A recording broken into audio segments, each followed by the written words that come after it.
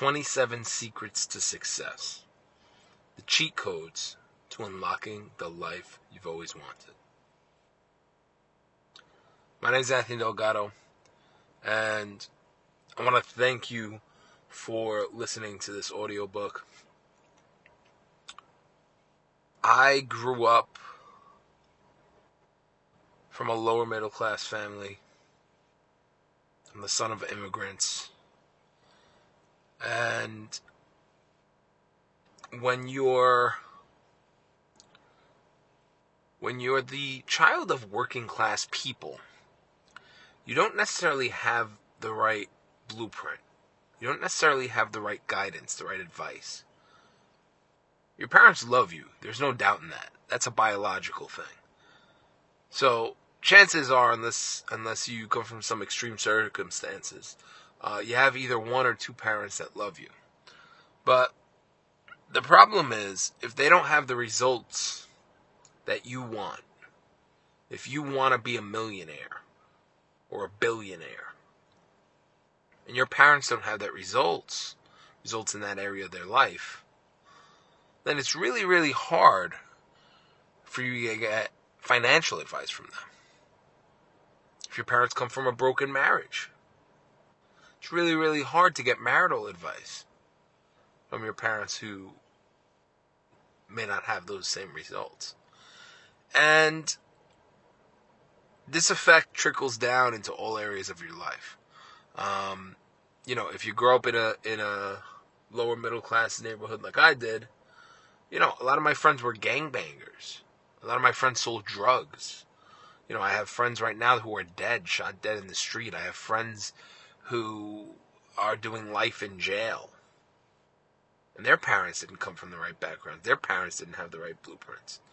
And the same way how you look at families like the Carnegies and the Rockefellers and the Vanderbilts, and you see that they have generational wealth, right? The Clintons, the Trumps, the Kardashians, they have generational wealth. Not only the first generation that's wealthy, it's their kids and their kids' kids and their kids' kids' kids. And, a big part of that is the knowledge, the wisdom, the guidance that gets passed on from generation to generation to generation. And these families, they get set up. They get set up like corporations. There's a family trust that's put in place. There's lawyers and accountants and all sorts of advisors that are put in place to ensure that the family is running like a company. And if you come from a neighborhood like me, you just don't have that. My mom was a single mother. She did her best, but she was often working when I was young. Really wasn't around. I was with a lot of babysitters. My father was in jail. My father left when I was 2 years old. He ended up getting incarcerated for life. He's doing life in jail, and that happened when I was 5. And I was never really told where he was. They told me, hey, he's working. It wasn't until I was a teenager that I found that out. And when I was a teenager, I came to Puerto Rico, and I stayed in my grandfather's house. I would do that occasionally over the summer. And I'm in Puerto Rico, I'm in my grandfather's house, and my brother is telling me all these crazy stories about my father. One time, Dad was on the phone, on a payphone, because that's what they used back in those days. And Dad was on a payphone, and it was the middle of the night, and this drug addict just comes up to your dad and grabs his gold chain and tries to yank it off his neck, right? That's what people did back then. They were called chain snatchers. So this guy comes up to my dad and grabs his gold chain while he's on the phone, and my dad's wearing this long leather trench coat, and my dad just looks at him in the eyes, gives him this dirty look.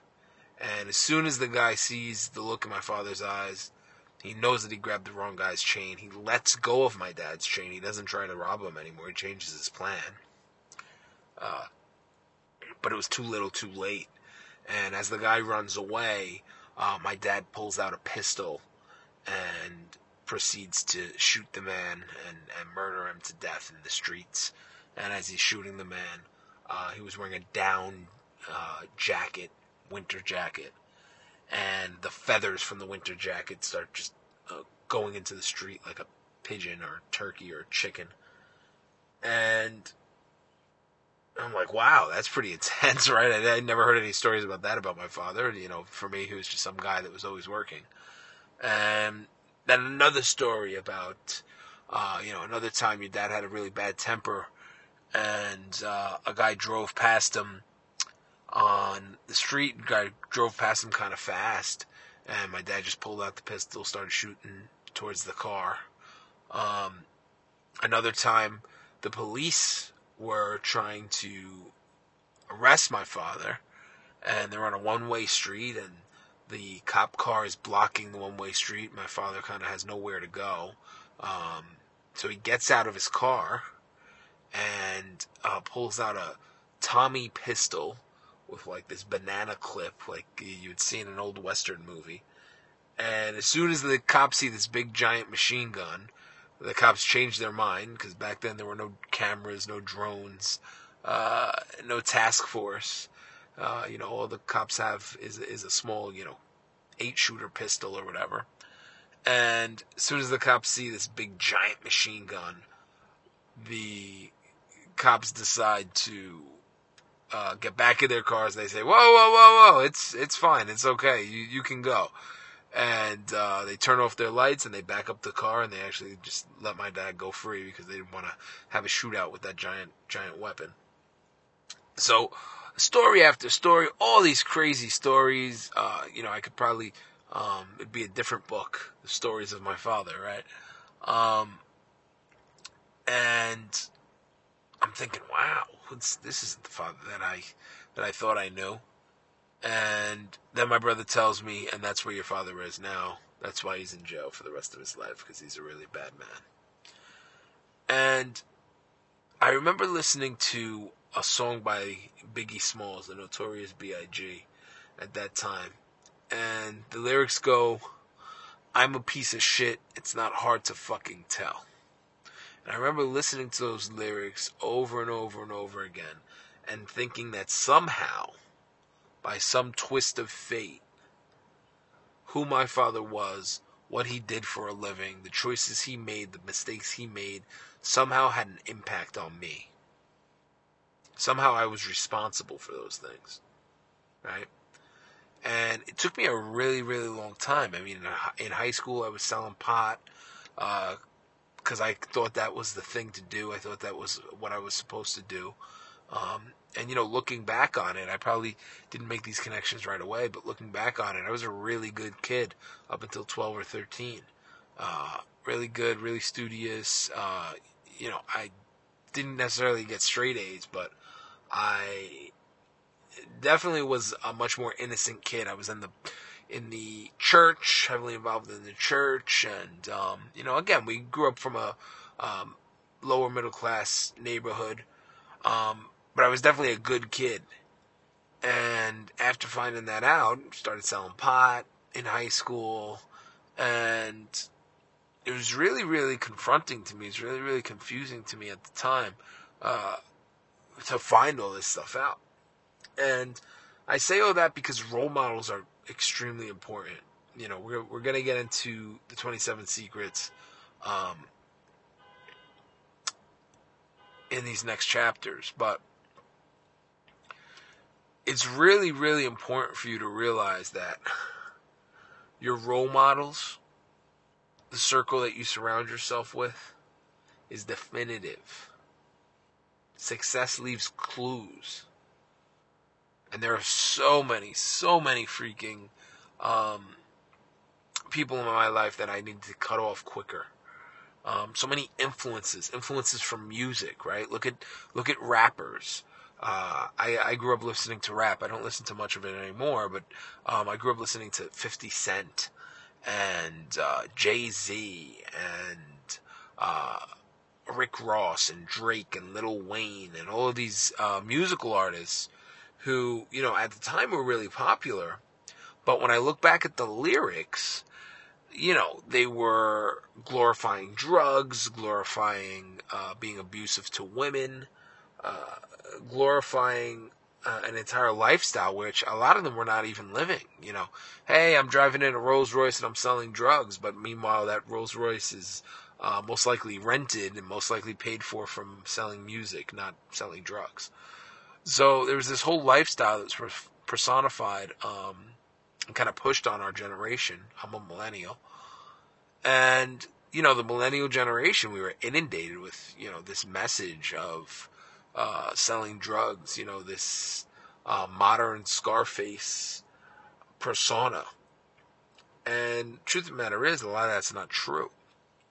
And as soon as I realized that these things weren't true, I quickly started changing my circle of influence, started cutting off a lot of old people, started listening to podcasts, listening to audiobooks like this, reading books. And when I was 21 years old, I started a store. I opened my first store. I started my first business online digitally when I was 18, and then when I was 21, I opened a store. That was my dream, was to open this store. And I sold clothing and sneakers and DVDs and CDs and all sorts of fun stuff. But it was mostly clothing and sneakers. And we even had an art gallery in the store, and it was in the middle of a community that was ridden with drugs, ridden with crime. And before you know it, I had gang members on my door. I had gang members who wanted to become my business partner. So all these crazy things, all these crazy circumstances that I could have never foreseen.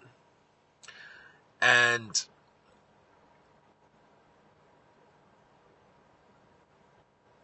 I ended up having to sell the store because gang members were coming in and robbing the store. When I refused to be their business partner, they came in and burglarized the store and all sorts of insane things. And it comes back down to your circle of influence. So I ended up selling the store, sold the store to this Jewish kid. But before I sold the store, I got approached by a customer, right? So a customer comes into the store one day, and he asks to try on some sneakers. So he tries on some sneakers, and he says, hey, I'm a DJ.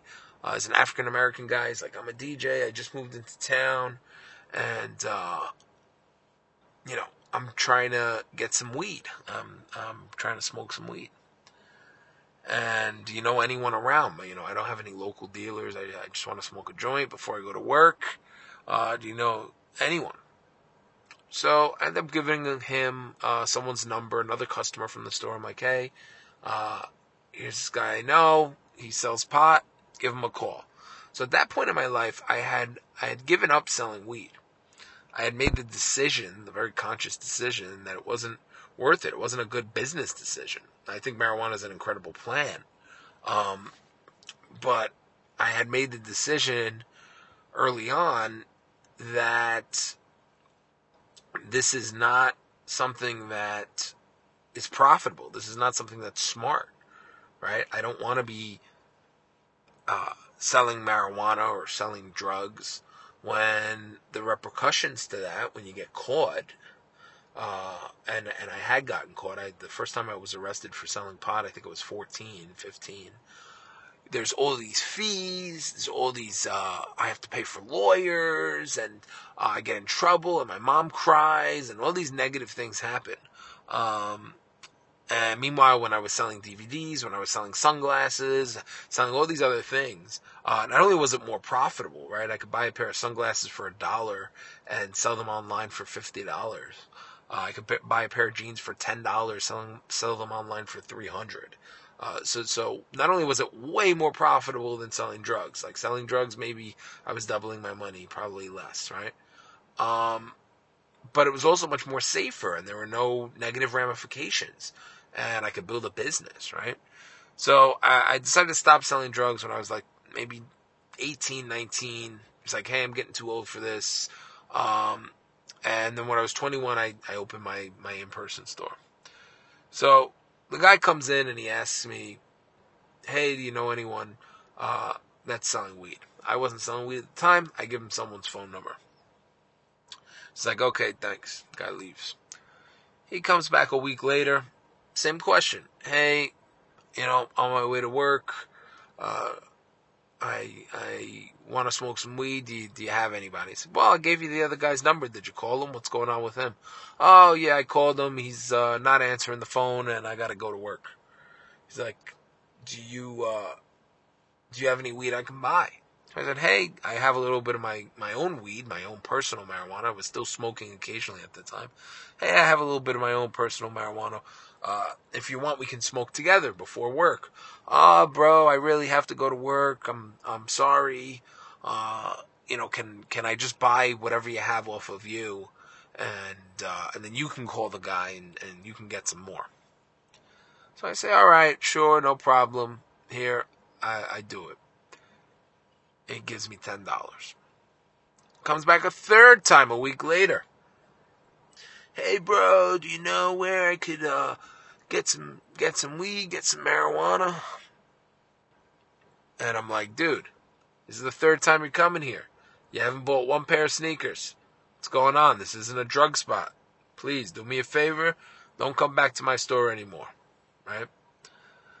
And mind you, it's a crazy neighborhood. This neighborhood, there's Bloods, there's Crips, there's Latin Kings, there's Nietas. I had one of my customers came into my store with blood on his shirt because they were in a shootout. Like, all sorts of crazy things happen in this neighborhood. So it was a struggle. It was really hard to kind of stay out of the riffraff, right? So, but I tell this guy off and I tell him, listen, bro, don't come to the store anymore unless you want to buy some sneakers. So I don't hear from the guy.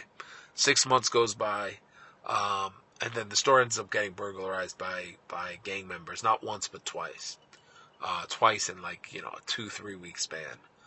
So at this point, I don't really feel safe in the store. Thankfully, although some of the altercations were physical, there was no weapons involved. So I didn't want to wait for a third time as a charm. I'll put it like that. The first time the store was burglarized, I wasn't there. The second time I was there, and I got into a scuffle with 5 or 6 gang members tried to jump me, and it was crazy. It's seriously some movie stuff. Eventually, I think we need to make a movie out of this stuff. And so I decided to sell the business. I sold the business for a multiple of what it cost me to start. And I was happy. I got a huge check. It was the first time I had a 6-figure check in my life. And it was incredible. And then I just moved the business back online. I let him run the store. And I moved the business back online. And a few weeks later, I get a phone call in the middle of the night. Or actually early in the morning. It's 6 a.m. And the phone call says, hey, sir, this is Detective so-and-so, and you're under arrest. And I'm like, under arrest? I'm sleeping. How am I under arrest? What was I doing in my sleep? And he's like, well, you're under arrest, and I can't tell you much. All I can tell you is you need to come here, or we're going to lock up your mother. We're in your mother's house, because that's the address on my ID, right? It's like, we're in your mother's house, and you need to come, or we're gonna lock up your mom. So I tell him, all right, listen, don't lock up my mom, okay? I don't know what this is about, because I was sleeping, but don't lock up my mom. Where's the closest police station? And I'll meet you in the police station. So he gives me the address. He leaves. I end up calling a lawyer. The lawyer calls them. We negotiate a time for me to turn myself in.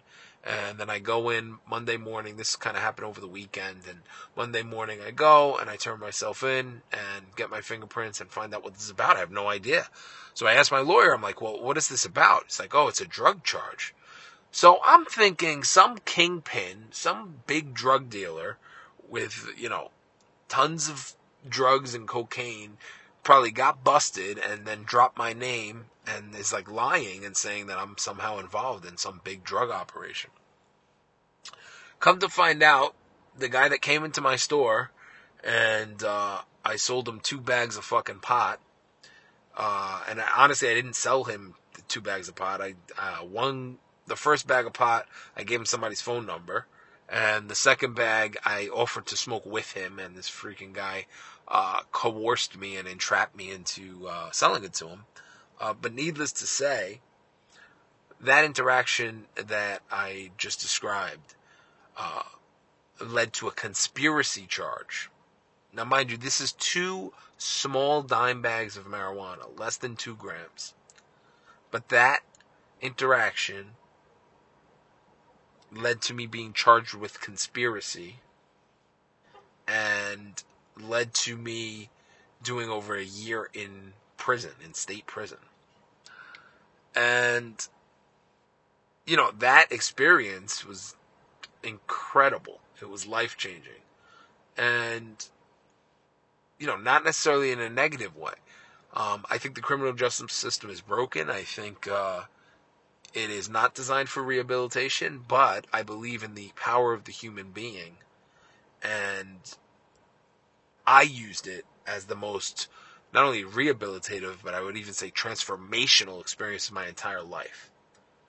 I read several books, several autobiographies from millionaires and billionaires and successful people. I studied, I wrote, I journaled, I worked out, and I focused on what can I do so that this never, ever, ever happens to me ever again. And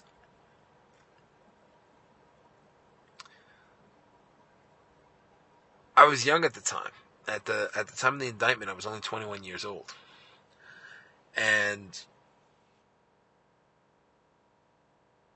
I didn't want to go to jail. I'd never been in jail before for more than, a couple of days or something, a little slap on the wrist here and there for misbehaving, but I'd never been to jail for a prolonged period of time. Definitely never been to prison. Prison is like where they send the murderers and all the crazy people. And they wanted to give me the first offer was 5 years in jail. 5 years in prison. And I was like, this is crazy. This is 2 dime bags of weed. Like, how can this happen? But, they say if you can't do the time, don't do the crime. So I went back and forth negotiating, ended up negotiating a sentence from 5 years down to 3 years, down to what's called a 3 with a 1, which means 1 year in prison and then another 2 years on like supervision on like a parole program. And I said, great, that's the best deal. Sign me up. And then when it was time to turn myself in, because I had bailed out, when it was time to turn myself in and go to jail, I skipped town. And I actually moved into the suburbs of upstate New York. And I started and continued my online business. So I continued selling stuff on eBay. I ended up creating an online magazine that ended up getting millions and millions of readers every month. And then I started monetizing that with Google advertising. Then I also started doing consulting. And I consulted a company called Cranium Fitteds. We took it from a non-existent brand to $40,000 in revenue in the second month, and $3 million in revenue the next year. And this is a brand that did not exist before. And I did all that while I had warrants. I was like a digital nomad on the run with warrants. And Google was sending me checks. I was earning 6 figures from Google, earning like an additional 6 figures from consulting. And I had no choice. I had to make it work because at the time I was scared to get a regular job. I was scared that people would find out, they would find me. So for about 5 years, I lived in upstate New York as a digital nomad, on the run. And, I was scared. I was scared shitless of going to jail. I didn't want to. So I lived in upstate New York. I worked out every day. I got in some of the best shape of my life. And I just prepared for the thing that I knew was coming. And eventually we threw a birthday party, and the cops came to the birthday party because the music was too loud, and I ended up getting arrested. They asked whose house it was. I raised my hand, and I kind of knew when I raised my hand. This was in a room of maybe 20, 30 people. I knew when I raised my hand what the repercussions of that would be. It wasn't just getting in trouble for the loud music.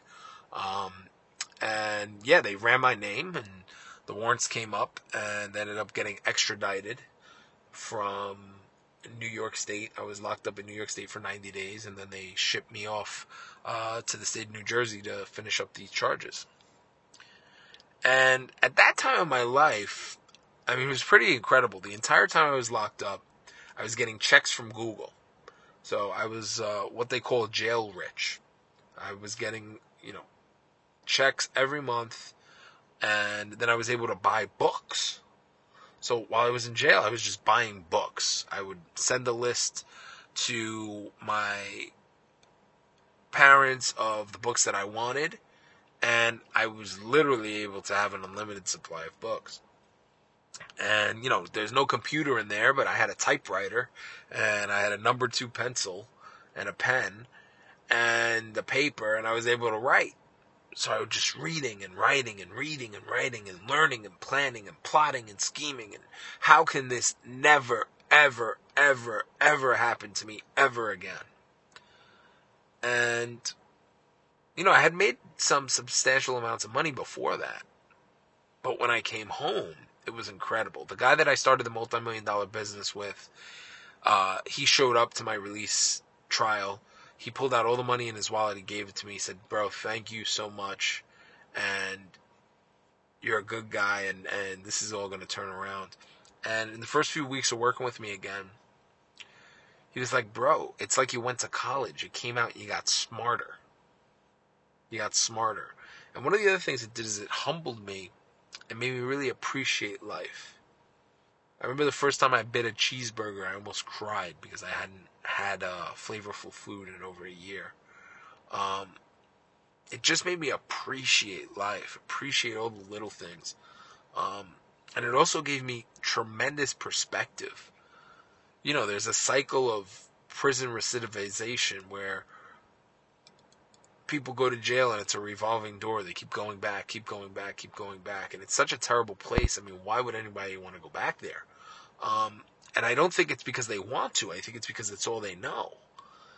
And, the purpose for me to writing this book is to give people a way out, to give people another option, to give people the secrets that I've learned from reading countless books, from then going on and working with multimillionaires, collaborating with people like Tai Lopez, like both multi-billionaire Brock Pierce, like multi-millionaire Peter Schiff, like working with Gerard Adams, who sold his company for $50 million. Like, Eric Thomas, E.T. the Hip Hop Preacher, like Tony Robbins, all these amazing people that I've had the pleasure of calling business partners and mentors and collaborators over the past few years, if you follow my career at all. I learned so much from them. And you know what? A lot of billionaires that you've never heard of too. I'm dropping the big names right now, and I could probably drop 100 more through, the podcast that we host where we interview people, and the event series where we bring people down to Puerto Rico to speak. But a lot of the billionaires and millionaires that I know, a lot of the most influential people, they don't have books. They don't have podcasts. They don't share any of the knowledge except with the people that hang out with them. I have one billionaire mentor who, he doesn't want me to say his name, but he moved down to Puerto Rico to enjoy tax benefits. And I hung out with him for the first couple of months that he was here, and I helped him get all his paperwork so that he could get his tax benefits. The law is called Act 20. It's really incredible. You should look it up. And he taught me so many things. So many things about business. So many things about leadership. So many things about money, right? There's secrets about money that people don't even realize. You wonder why you're poor. You wonder why, generations are poor. And then you wonder why Donald Trump can go bankrupt. He can be opposite of poor.